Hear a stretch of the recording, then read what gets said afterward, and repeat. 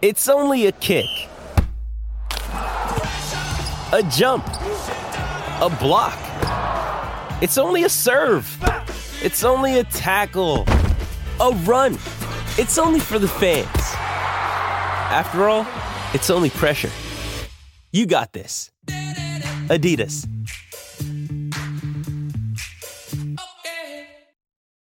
The pride, passion, and pageantry of college football lives here.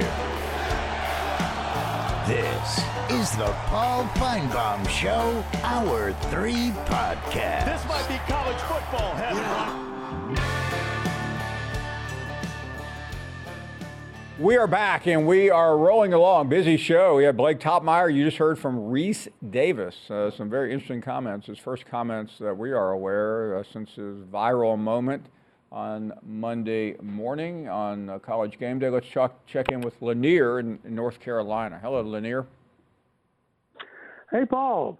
I want to say that I hope Auburn really has a good team in 24 because then, by the way, I'm a Alabama fan, because then maybe they'll talk about Auburn instead of about Alabama and all our fans and everything, because that's mostly what I hear them talk about. But I wanted to say this and just see what you think. I think the last play Alabama had in overtime was a snapshot of their entire season with the low snap from the center. And then if you look closely, I've looked at it, 20 times the replay. Number 65 for Alabama, Latham, was completely overwhelmed by the man from Michigan who was blocking him. He knocked Latham into Milroe, tripped him, and Milroe went down before he was even touched by a Michigan player. So my thing is, obviously our offensive line is the issue. And who's in charge of changing that? Does the O-line coach people about how to center a ball back and how to block and not get pushed off like that? Is that the head coach's responsibility? Well, ultimately it is. Ultimately, it's the offensive line coach, but that's Nick Saban's domain. And you're right. McLaughlin, the center, who's now in the portal, got a lot of blame, and some of it is certainly on him. But he didn't. We talked to a number of people. It wasn't his fault that the play blew up because it was really only two options, and depending on, he was either going to run right or up the middle. It wasn't going to be an RPO. So Latham is mostly to blame. I mean, this is one of Alabama's best players. He's considered a first-round pick, and he got blown so far back that you're right. As he was going down, Milroe tripped on his leg. Now, if he had done his job even halfway, Milroe may have had a fighting chance. I mean, he would have gotten a yard or two, and then it's just debatable whether he would have been. I don't think he could have, but the play had no chance, and you could see it. I mean, you didn't have to watch the end of it. The second Milroe started running, it was over. Yeah. So I just say for people to jump on Milroe, and I think it's the same way I'm here in Charlotte with the Panthers. Yeah. Good luck. Bryce, poor guy, he's just getting killed, Yeah, well, I've watched a lot of those games too, Lanier. In Bryce's case, there's no way of knowing what kind of. I mean, he looks so bad because he's on the run every play, and when you're on the run in the NFL, you're going to get burned every time. Hey, thanks for the call, Dwayne in Louisiana. Yeah, you on the run too, Paul. Tell him. Nobody want to hear about no Charlotte, North Carolina. Nobody want to hear about that man, the offensive lineman. Hey, Paul, you talking? That man did good. Yeah, that's a young kid, and he made a couple mistakes. You're not supposed to do that to them young kids. Talk bad about them young kids like that. Hey, Dwayne, first of all, both those young kids are declared, one's in the portal, one's declared for the NFL, so they're no longer young kids. Hey, what about Larry Kiffin? Larry Kiffin don't want to pay that boy, huh? You don't want to get that boy $1 million, huh? No, I think he's already given him a lot. No, he didn't. No, he didn't want to be in the portal. They're one of the top running backs in the country. And then what he got? 1 year left? He got 1 year left? Well, I think so. But listen, I don't know Quinshawn, but I think he made the right call because this was always this is the new world of NIL. He was unhappy. He want to get paid. Sure he did. Hey, he want to get paid. And by the way, he was deserving of getting paid, but he was already getting paid. Yeah, he was. He was getting a little bit, but he was getting back. Like Archie Manning, that dude protected that backup garbage can over there, Archie Manning. He got $2.5 million, but not playing one lick. It's an investment. Huh? It's an investment in next year. Yeah, right. Hey, Paul Bamba. Hey, Dwayne, when you go out on the rig, do you get paid? Yep, I get paid round the clock. I get paid around the clock. That's what these young men are doing right now. They're getting paid. But I'm working for mine. Well, I'm working. They ain't doing no. No, you don't understand, Dwayne. When you do what Quinshawn does, you get paid. Do what Crenshaw? Who Crenshaw is? Quinshawn. Crenshaw, yeah, the running back. Yeah. Hey, Crenshaw, yeah, the Hey, are you going to do your part and make sure he goes to Baton Rouge? No, we don't need him down there. By the way, you're right about that. One thing he could do, hey Dwayne, if he goes to Baton Rouge, there are a couple of openings. He could coach the defense. He could get paid for five times as much as he normally would. Hey, but you know one thing. Look, look, let me tell you one thing, Mr. Paul Farnbaum. Major Burns, that safety for LSU, he got nerve enough to come back to LSU and all that garbage play he did. He did more profiling and stunting in the backfield than tackling somebody. He got nerve enough to come back for his senior year. Major Burns. He's garbage. Dwayne, why don't you get a grip and quit treating these guys like they play for the Saints? Hey. They don't. I know David Cook all that money. David Cook got $150 million for 4 years, and he garbage too. I mean, hey, listen, Judkins. Back to Judkins. I mean, there were a couple of games. There were a couple of games last year. I didn't see him. Did you? See, a couple of games I saw him. I mean, I saw Judkins. He was very judicial last year in when he played. Hey, thanks for the call. Tommy is up next. Tommy, can you hear me? I can, Paul. Good. How are you doing today? I'm doing great. Well, I called to talk about your buddy there, man, but I didn't know he had an illegitimate brother that lived out in Texas somewhere that didn't know a damn thing about Alabama. But, he thinks he knows everything. Well, that man does know everything. Oh, well, I know, he knows a lot about, what was it he went on yesterday, ass whooping. Evidently, he didn't watch Auburn whenever they went to, what was it, the Nashville Kumquat Bowl that they were in, playing against a backup quarterback for Maryland. I don't even know if that was an ass whooping. I think that was a curb stomping. Yeah, that was a behind the woodshed curb stopping. I know, but that was the main thing. I listened to him yesterday, and it was like he must not watch any of his games. I mean, they got curb stomped at home. What I liked about it was Hugh Freeze.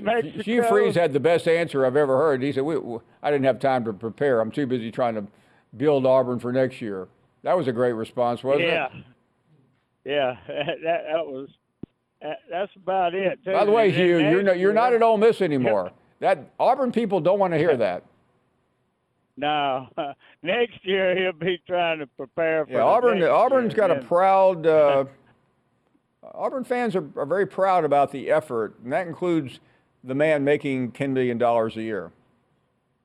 Oh, that's a fact. I know it, but some of their fans, they want to talk about Alabama fans. They don't actually know what's going on. I probably know as much about their team as most of them do. I mean, you got Pat Sullivan, this all-world quarterback.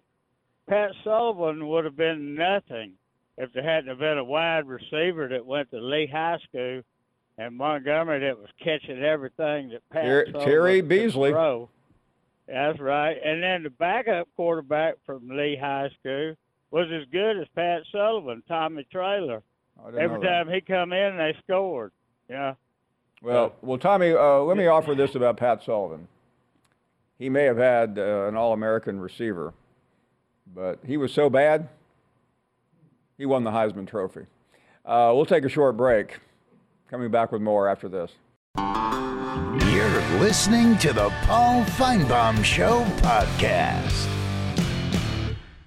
Is your schedule too packed to see a doctor about your erectile dysfunction? Well, with Hims, now you can get treated for ED without stepping foot outside your door. They're changing men's healthcare by providing access to affordable sexual health treatments from the comfort of your couch. Hims provides access to doctor-trusted ED treatment options such as chewable hard mints, brand name treatments like Viagra, or generic alternatives for up to 95% cheaper. The process is simple and entirely online. Just answer a series of questions and a medical provider will determine the right treatment option. If prescribed, your medication ships to you free. No insurance needed. So what are you waiting for? Join the hundreds of thousands of trusted Hims subscribers and get treated. Start your free online visit today at hims.com/Paul. That's HIMS.com/Paul for your personalized ED treatment options. HIMS.com/Paul. Hard mints are chewable compounded products which are not approved by or verified for safety or effectiveness by the FDA. Prescriptions require an online consultation with a healthcare provider who will determine if appropriate. Restrictions apply. See website for details and important safety information. Subscription required. Price varies on product and subscription plan. This podcast is proud to be supported by Jets Pizza, the #1 pick in Detroit-style pizza. Why? It's simple. Jets is better. With the thickest, crispiest, cheesiest Detroit-style pizza in the country, there's no competition. Right now, get $5 off any 8-corner pizza with code 8SAVE. That's the number 8, SAVE. Go to jetspizza.com to learn more and find a location near you. Again, try Jet's signature 8-corner pizza and get $5 off with code 8SAVE. That's the number 8, SAVE. Jet's Pizza. Better because it has to be.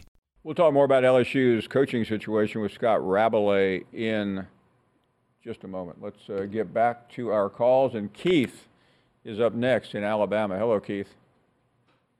Hey, how you doing, Paul? We are doing really well. I've been an Alabama fan for over 50 years. I watched the Bear, and I remember the Liberty Bowl, him winning that. I watched Gene Stallings when he coached the Alabama Crimson Tide, and Gino Torretta spent most of the evening looking at the top of the dome, inspecting the structural integrity. I was there in the stands. I remember Mike Shula years.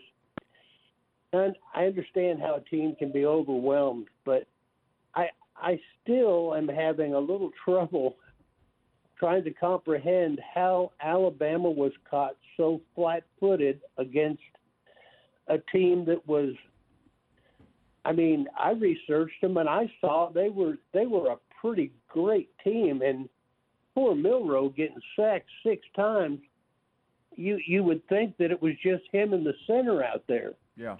And you certainly can't lay that off on him.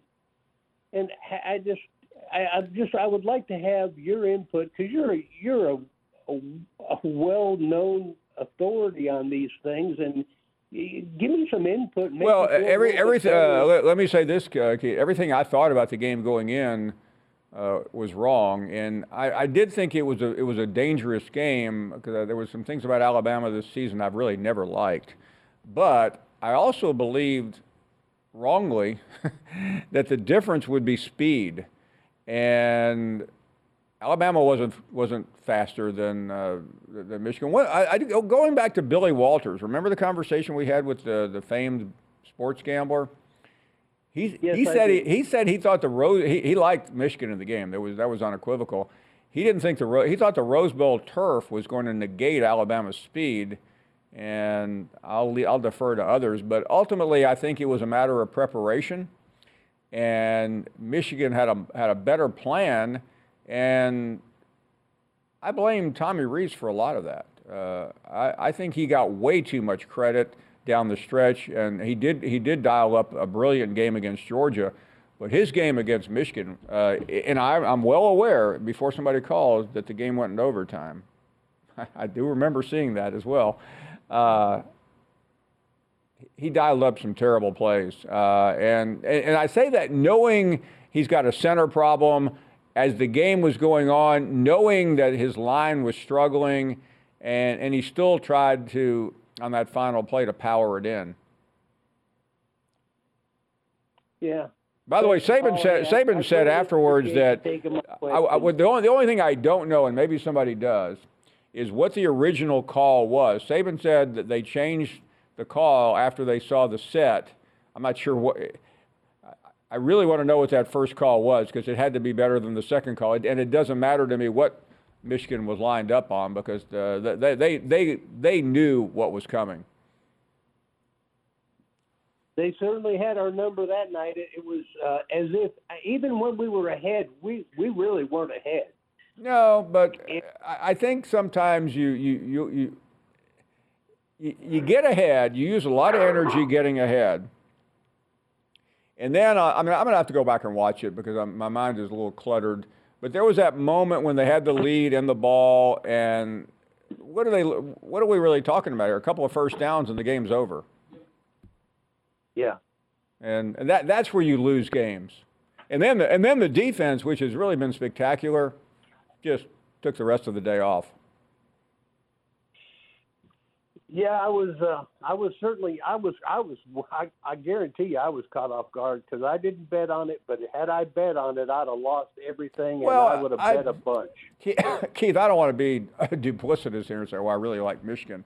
But I liked a lot of things about Michigan, except I did the most obvious thing you can do. I looked at the teams that they had beaten, and Penn State, we all know, Ole Miss beat them to a pulp. Ohio State, but again, what we saw Friday night wasn't the Ohio State team that we saw in Ann Arbor. They were without the quarterback. They were without their best wide receiver. So that's a little bit deceiving. Thank you very much for the call. By the way, none of what we're saying makes a bit of difference. The game's over. Victor is up next. Hey, Victor. Hey, Paul, this is first-time caller. I enjoy your show, man. Thank you very much. Great to hear from you. I just wanted to comment on these Georgia fans on my social media page, talking about Alabama lost 2 games and they only lost 1, but they ain't telling that they, was at the Crybaby Bowl with Florida State Community College that day that they beat. And they just, that's just the way it is. But I'll give you a roll tide. Like your show, man. You have a good day. Thank you very much. Stacy is up next. Paul Feinbaum, what's up, my brother? Hey there. Man, Larry in the hospital? We haven't heard from him today. I'm going to call and check on my boy Larry. But all I wanted to say is, win, lose, or draw, everybody going to keep talking about Alabama. No matter what we do, we're still going to talk about Alabama. I promise you, we're going to be right back in the driver's seat next year. And then everybody worry about what Nick Saban going to do. Nick Saban ain't going nowhere. Why would he go somewhere? Why? Answer that for me, Paul. I have no idea, Stacy. I will defer to you because you clearly know more about Nick Saban than anybody else. Well, you know what? To a point I do. So we're gonna have him for 5 more years. And how about you get him on the show like you did? We'll do that. How about you get him on the show? Well, first of all, we don't have $1 million to pay him. I know you not. Listen, you got it. Well, you know what? Even if I had it, I don't think it would be worth it. So. I mean, he does a show every week. He's paid $1 million, and I congratulate him for making that kind of money, but that's why he's on that show. Paul, let me ask you this, Paul. You say people can't cuss on your show, right? That is our policy, yes. They cuss all day, every day on Paul McAfee show. Well, you know what, Stacy? That is their prerogative, and obviously the management of ESPN believes very strongly in that show. But I don't really believe in cursing, and there's a lot of reasons for it. But the biggest reason is we have a lot of young people watching this show. And while I'm sure they can hear it up and down the dial, I'm sure they can hear it wherever they go. We do our best. I realize this show goes on the edge. A lot of things happen here that some of you don't approve of, but I don't believe we have to curse to make our points. I agree with you on that, 100%, because I don't curse either. I haven't cursed yet. I'm not going to curse. But by the way, I'm not opposed to cursing. I've heard it all my life, but it's just something where I live. We don't do it. I agree, Paul. By the way, Tracy, that doesn't mean I don't think it. Okay. Roll Tide, man. And I'm thinking of it right now as we say goodbye to you. We'll take a break. Scott Rabalais, who's a darn good guy, and he will be with us next. You're listening to the Paul Feinbaum Show podcast. Now, let's talk about the play of the week. The pressure to follow up Hypnotic and Cognac, weighing heavy on the team. Hypnotic was in the cup, blue, and ready for the play. And boom! Añejo Tequila came in with a smooth assist to Hypnotic's tropical fruit finish. Shaken, strained, poured. It was green and good! The playmaking splash shifted the tempo. Another great cocktail from the Hypnotic team. Every season is Hypnotic and Tequila season. Hypnotic Liqueur, Bardstown, Kentucky, 17% alcohol by volume. Hypnotic reminds you to think wisely, drink wisely. We all know breakfast is an important part of your day, but sometimes when you're traveling for business, you end up staying at a hotel that doesn't offer any. You know what happens? You grab a cup of coffee and skip the meal entirely. We've all been there. But if you book a room at La Quinta by Wyndham, you can enjoy their free Bright Side breakfast featuring delicious baked goods, fruit, eggs, yogurt, and waffles. And really, who doesn't want to start their day with a fresh, hot waffle? Tonight, La Quinta, tomorrow you shine. Book direct at lq.com. Big story from yesterday. Scott Rabalais writing about the situation with Brian Kelly and his staff. LSU won 10 games this year. You would think that would be cause for celebration as opposed to a wipeout of several key staffers. Scott Rabalais, one got run, the other one left. Scott, good afternoon. Should be a quiet offseason in Baton Rouge. It has been anything but. It's been quite chaotic. What's going on? Yeah, Paul, it's shaping up to be a very pivotal offseason for Brian Kelly, heading towards his third season at LSU.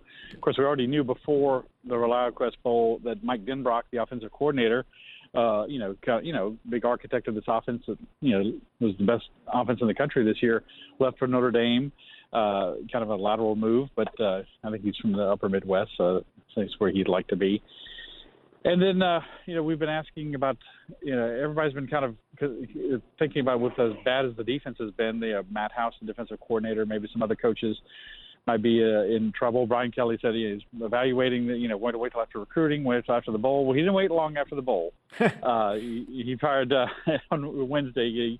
He called in Matt House and his quarterbacks coach and his safeties coach and the defensive line coach, Jimmy Lindsey, who didn't coach at all this year. He suffered a real serious health problem in the preseason, but he's not being retained either. And so they're going to be looking for some new faces on the defensive side of the ball. And it's like I said, a pivotal time because, as we all know, the college football playoffs expanding. I think you would agree for schools like LSU, a lot of the top echelon schools in the SEC, it's pass-fail. It's make the playoff or you had a bad season from now on. And you can't make the playoff with the kind of defense LSU played this year. So, the obvious question your audience is asking, and everyone is asking, who's next? I know you just don't throw things up against a wall, but what kind of names are we hearing? Well, a couple of different names for different things. I think a lot of the fan base would be happy if they got Bo Davis, former LSU player and coach, to come back and coach the D-line, and Corey Raymond, who was let go, of course, at Florida, but coached under Ed Orgeron, and a lot of people were surprised that Brian Kelly didn't give him more of a look when he came to LSU after the 2021 season. But Corey's known as a very good recruiter, and obviously he's from Louisiana, he's from Iberia, so he's got a lot of ties. And then another Louisiana name has come up a lot is Blake Baker, who played at Tulane. His wife was an all-SEC soccer player at LSU, and he's, of course, the defensive coordinator at Missouri. They've apparently already offered him a contract extension and a raise, as you expect, after the kind of season they've had at Missouri. But he's supposedly emerged as a front runner, and that would make sense. A younger coach who knows the recruiting turf in Louisiana, being a native, and someone who's done a good job this year at a fellow SEC school. So we'll see where they go. But Brian Kelly, obviously being a head coach for more than 30 years as he is, the branches of his coaching tree are pretty lengthy. So yeah, he could go a lot of places, I'm sure. We're talking about the situation in Baton Rouge, and I know that there is a lot of reaction. Brian Kelly did not have a terrible season. That 10th win was fairly important. I know how big of a deal that was to the program. But just how would you characterize this year? We know what last year was. This year was not great in many respects. Yeah, I mean, they started number 5. There wasn't a lot of place to go but down, in a sense, for LSU. They started preseason number 5, and they had, and then they lost to Florida State right out of the bat. And of course, you feel like you got no margin for error the rest of the year. And then defense kept being a culprit. Defense was a culprit to a large degree in that Florida State game, though the offense was probably their worst game. And then you score 49 points at Ole Miss, and LSU should win when they score 49 points in a game. And you lose that game, and then, of course, you lose at Alabama after you kind of got it back together. So I think a lot of people would say the season was a bit of a disappointment. I think because the offense was so good with Jaden Daniels and Malik Neighbors and Brian Thomas and Logan Diggs. I mean, all these guys, like I said, number 1 in the country in scoring and in total offense. If they had just a decent defense, Paul, just an average defense, you think, well, they're at least in a New Year's Six bowl game. They probably beat Ole Miss, and they got a shot at least in one of the Alabama or Florida State games. Maybe they're in the playoff hunt. I think just the sense in Baton Rouge has been, yes, obviously it was great that Jaden Daniels won the Heisman Trophy and had this amazing season, but it feels like they wasted it. As compared to 2019 when the offense was so prolific with Joe Burrow and Jamar Chase and Jefferson and Marshall and Edwards-Helaire, all those guys, and they took advantage of it. And again, that wasn't an all-time great LSU defense, but it was better than this. And so, they've got to get better. They've got to bring in better players, and now they got to bring in new coaches, and we'll see where they go. Yeah, a little of this is, I got to say, some bad fortune for LSU. They brought in 4 cornerback transfers, and none of them panned out. 2 of them got hurt, and 2 of them ended up being discipline issues. So sometimes those things don't go your way. And maybe if it did, maybe the defense would have been a little better. But it's got to be better now. I mean, obviously there's a mandate to be better going forward, so you can be a playoff contender. So the questions now, your thoughts on what you saw in recruiting, and most important, the portal. What's the evaluation? Yeah, a lot of people were worried about the recruiting class. They were ranked in the 12th, 13th, and lately they've bumped up a little bit to they're like On3.com has them 7th in the country. I think maybe 24/7 has them 8th. It's a good, solid recruiting class. They filled a lot of needs, getting a lot of guys on the lines. They got a big commitment from Dominic McKinley, an in-state player, the top player in the state. He originally committed to Texas A&M when Jimbo Fisher was there. New Year's Eve, like right about midnight, he announced his decision to be part of this LSU class. So he will sign in February. And it makes one think, Paul, that this wasn't just another bad performance against Wisconsin, where LSU gave up over 500 yards to a mediocre offense that turned Brian Kelly's mind against Matt House and these other coaches. I think it's plausible to assume that they let a player like Dominic McKinley know, like, change is coming. There's going to be some improvement here. But they got a few players in the portal, a wide receiver from Mississippi State, filled a couple of spots there. But then they're trying to wean themselves off the portal too much. They've had to go really heavy in the portal the first 2 years under Kelly because they were so shorthanded coming off the end of the Ed Orgeron era. People may remember 38, 39 scholarship players who were available to play in the Texas Bowl against Kansas State at the end of the 21 season. So they're trying to kind of get away from that and build more with high school players. And so I think they're on their way. And they just got a commitment from the top running back in the country, who's from Metairie, right outside of New Orleans. And then they're trying to get Bryce Underwood. We're going to find out about him this weekend, the number one quarterback for 25 out of Michigan. So I think things are trending in a good direction for LSU. But Brian Kelly could use a couple, along with good position coaches, he could use a couple more good recruiters on his staff.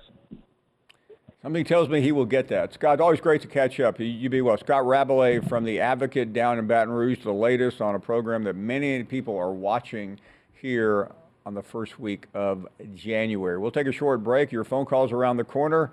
It's been a busy show. We continue after this.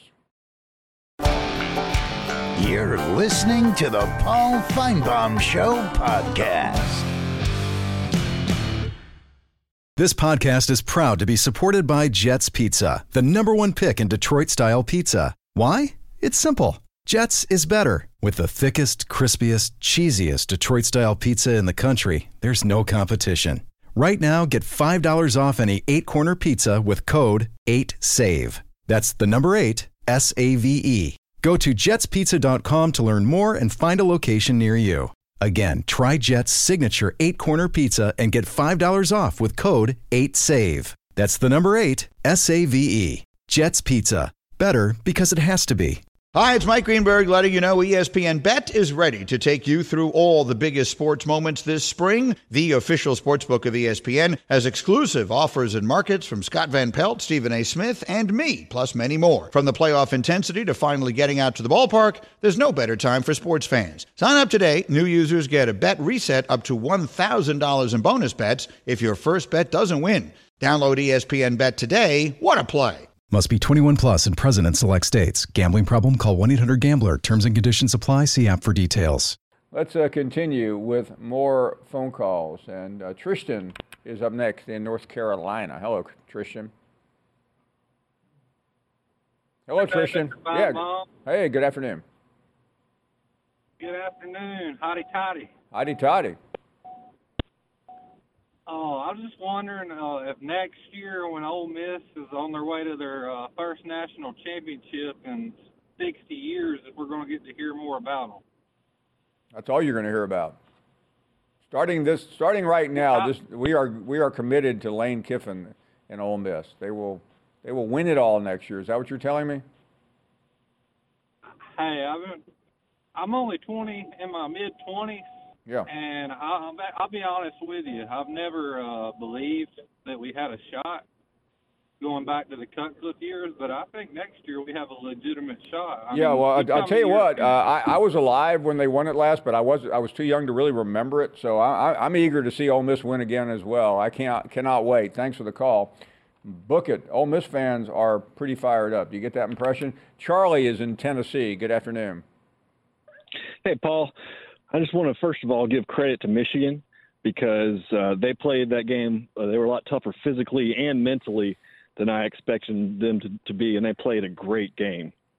But with that being said, I think if you just keep everything the same and make one tiny little change, Alabama ends up winning that game. Alabama's going to win it if Lane Kiffin is the offensive coordinator. They're going to win it if Sherrone Moore is the offensive coordinator. They're going to win it if Ryan Grubb is the offensive coordinator. And Bama is a little bit spoiled because they have so many great players, and even against good teams, they can just win by lining up and executing. Hey, by the way, do you remember about a year ago when Grubb was under consideration for Alabama? I didn't know that. I believe he came and interviewed, and then he turned it down. Yeah, but Alabama can win because the offense calls a play, You're right. The defense calls a play, they line up, and our guys better than your guys. But occasionally they're going to run into somebody where that doesn't work, and when that happens, they've got to be able to scheme guys open and create favorable matchups, and we just haven't been able to do that since Sark left. And there was zero creativity in the offense on Monday night.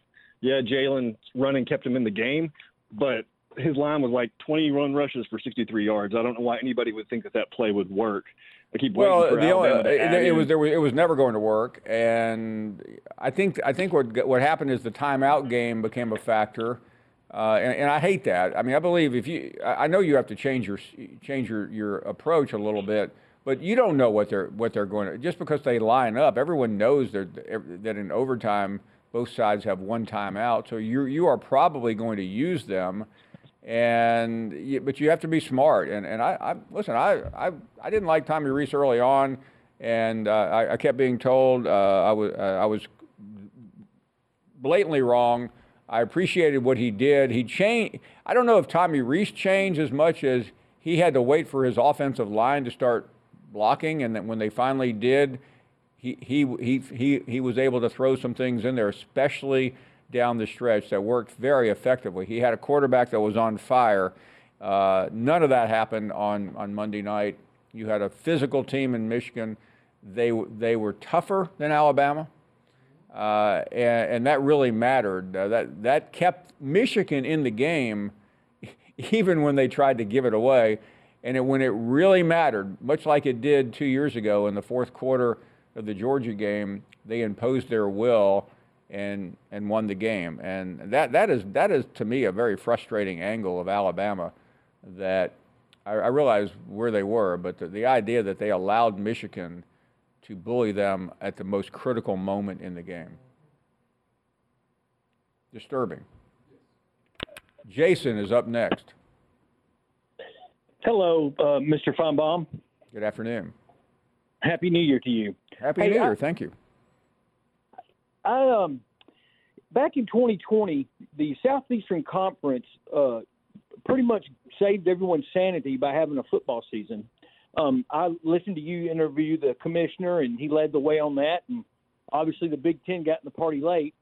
But you have a tendency to discredit the 2020 championship, and I think you're wrong on that count, because with everything that went on with COVID, the social justice stuff that was going on at the same time, and for Nick Saban to keep that team together with all those superstars and go through a season where they beat 10 SEC opponents and then beat Notre Dame and Ohio State. So why do you put the asterisk next to that one, Paul? Well, for the record, Jason, I've never put the asterisk there. I made a point the other morning, I think it's the first time I've mentioned it, that it had been, other than the 17 season, the COVID year, because a lot of people do discredit the COVID year. I don't, but I also don't value it to the degree, because it was such a blur. But no, there's no question that Nick Saban was absolutely brilliant that year in managing the team, as he is pretty much every year. Yeah, but I mean, you know, I know everybody's talking about Saban. What's he going to do? The man's 72. That's not old. The president's older than that. And Pete Carroll, no, listen, Jason, I frankly think Nick Saban would be a better president. I do too. Maybe we could get him to run. I want to ask you though. He did that, and he's not dried up. He's nothing. Yes, we haven't won a national championship game, but he's been in the game. We were in the game in 21, in the playoffs in 23. You know, Bama's lost 6 games. Listen, I am Jason. I appreciate the education on how Alabama does, but I'm aware of that, and I know all we're doing. Here's the difference. Please don't. Nick Saban was in every championship game from 15 until and he didn't win. And through 18. He's been to one since then. These are things that I've pointed out because they are a distinction. I made the point the other day. This is the first time Alabama has not been ranked number 1. I thought these are things that are so amazing that I think they're worth pointing out. And as you examine dynasties, sometimes they go quickly, and sometimes there are point of references. That's all I'm pointing out. I don't think Alabama is in a dynasty anymore in terms of winning championships. They're still in an amazing run, but Kirby Smart has won 2 national championships since Nick Saban has won one. But let me ask you this. Do you think it's harder to win a national championship now, or was it harder to win one before BCS and then the BCS era? Well, I think it is more difficult now, and I think it's about to become a lot more difficult with the 12-team playoff because there's such an unpredictability that's going to happen. And somebody said earlier, you wouldn't think Saban would want to go out losing a semifinal. You also wouldn't want to go out getting upset in the first round. There's a lot of landmines next year. Alabama will be ranked preseason 1 or 2 next year. 1, 2, or 3. Though that is not changing. That's how great this program is under Coach Saban. It's just a matter of degrees. That's all we're talking about.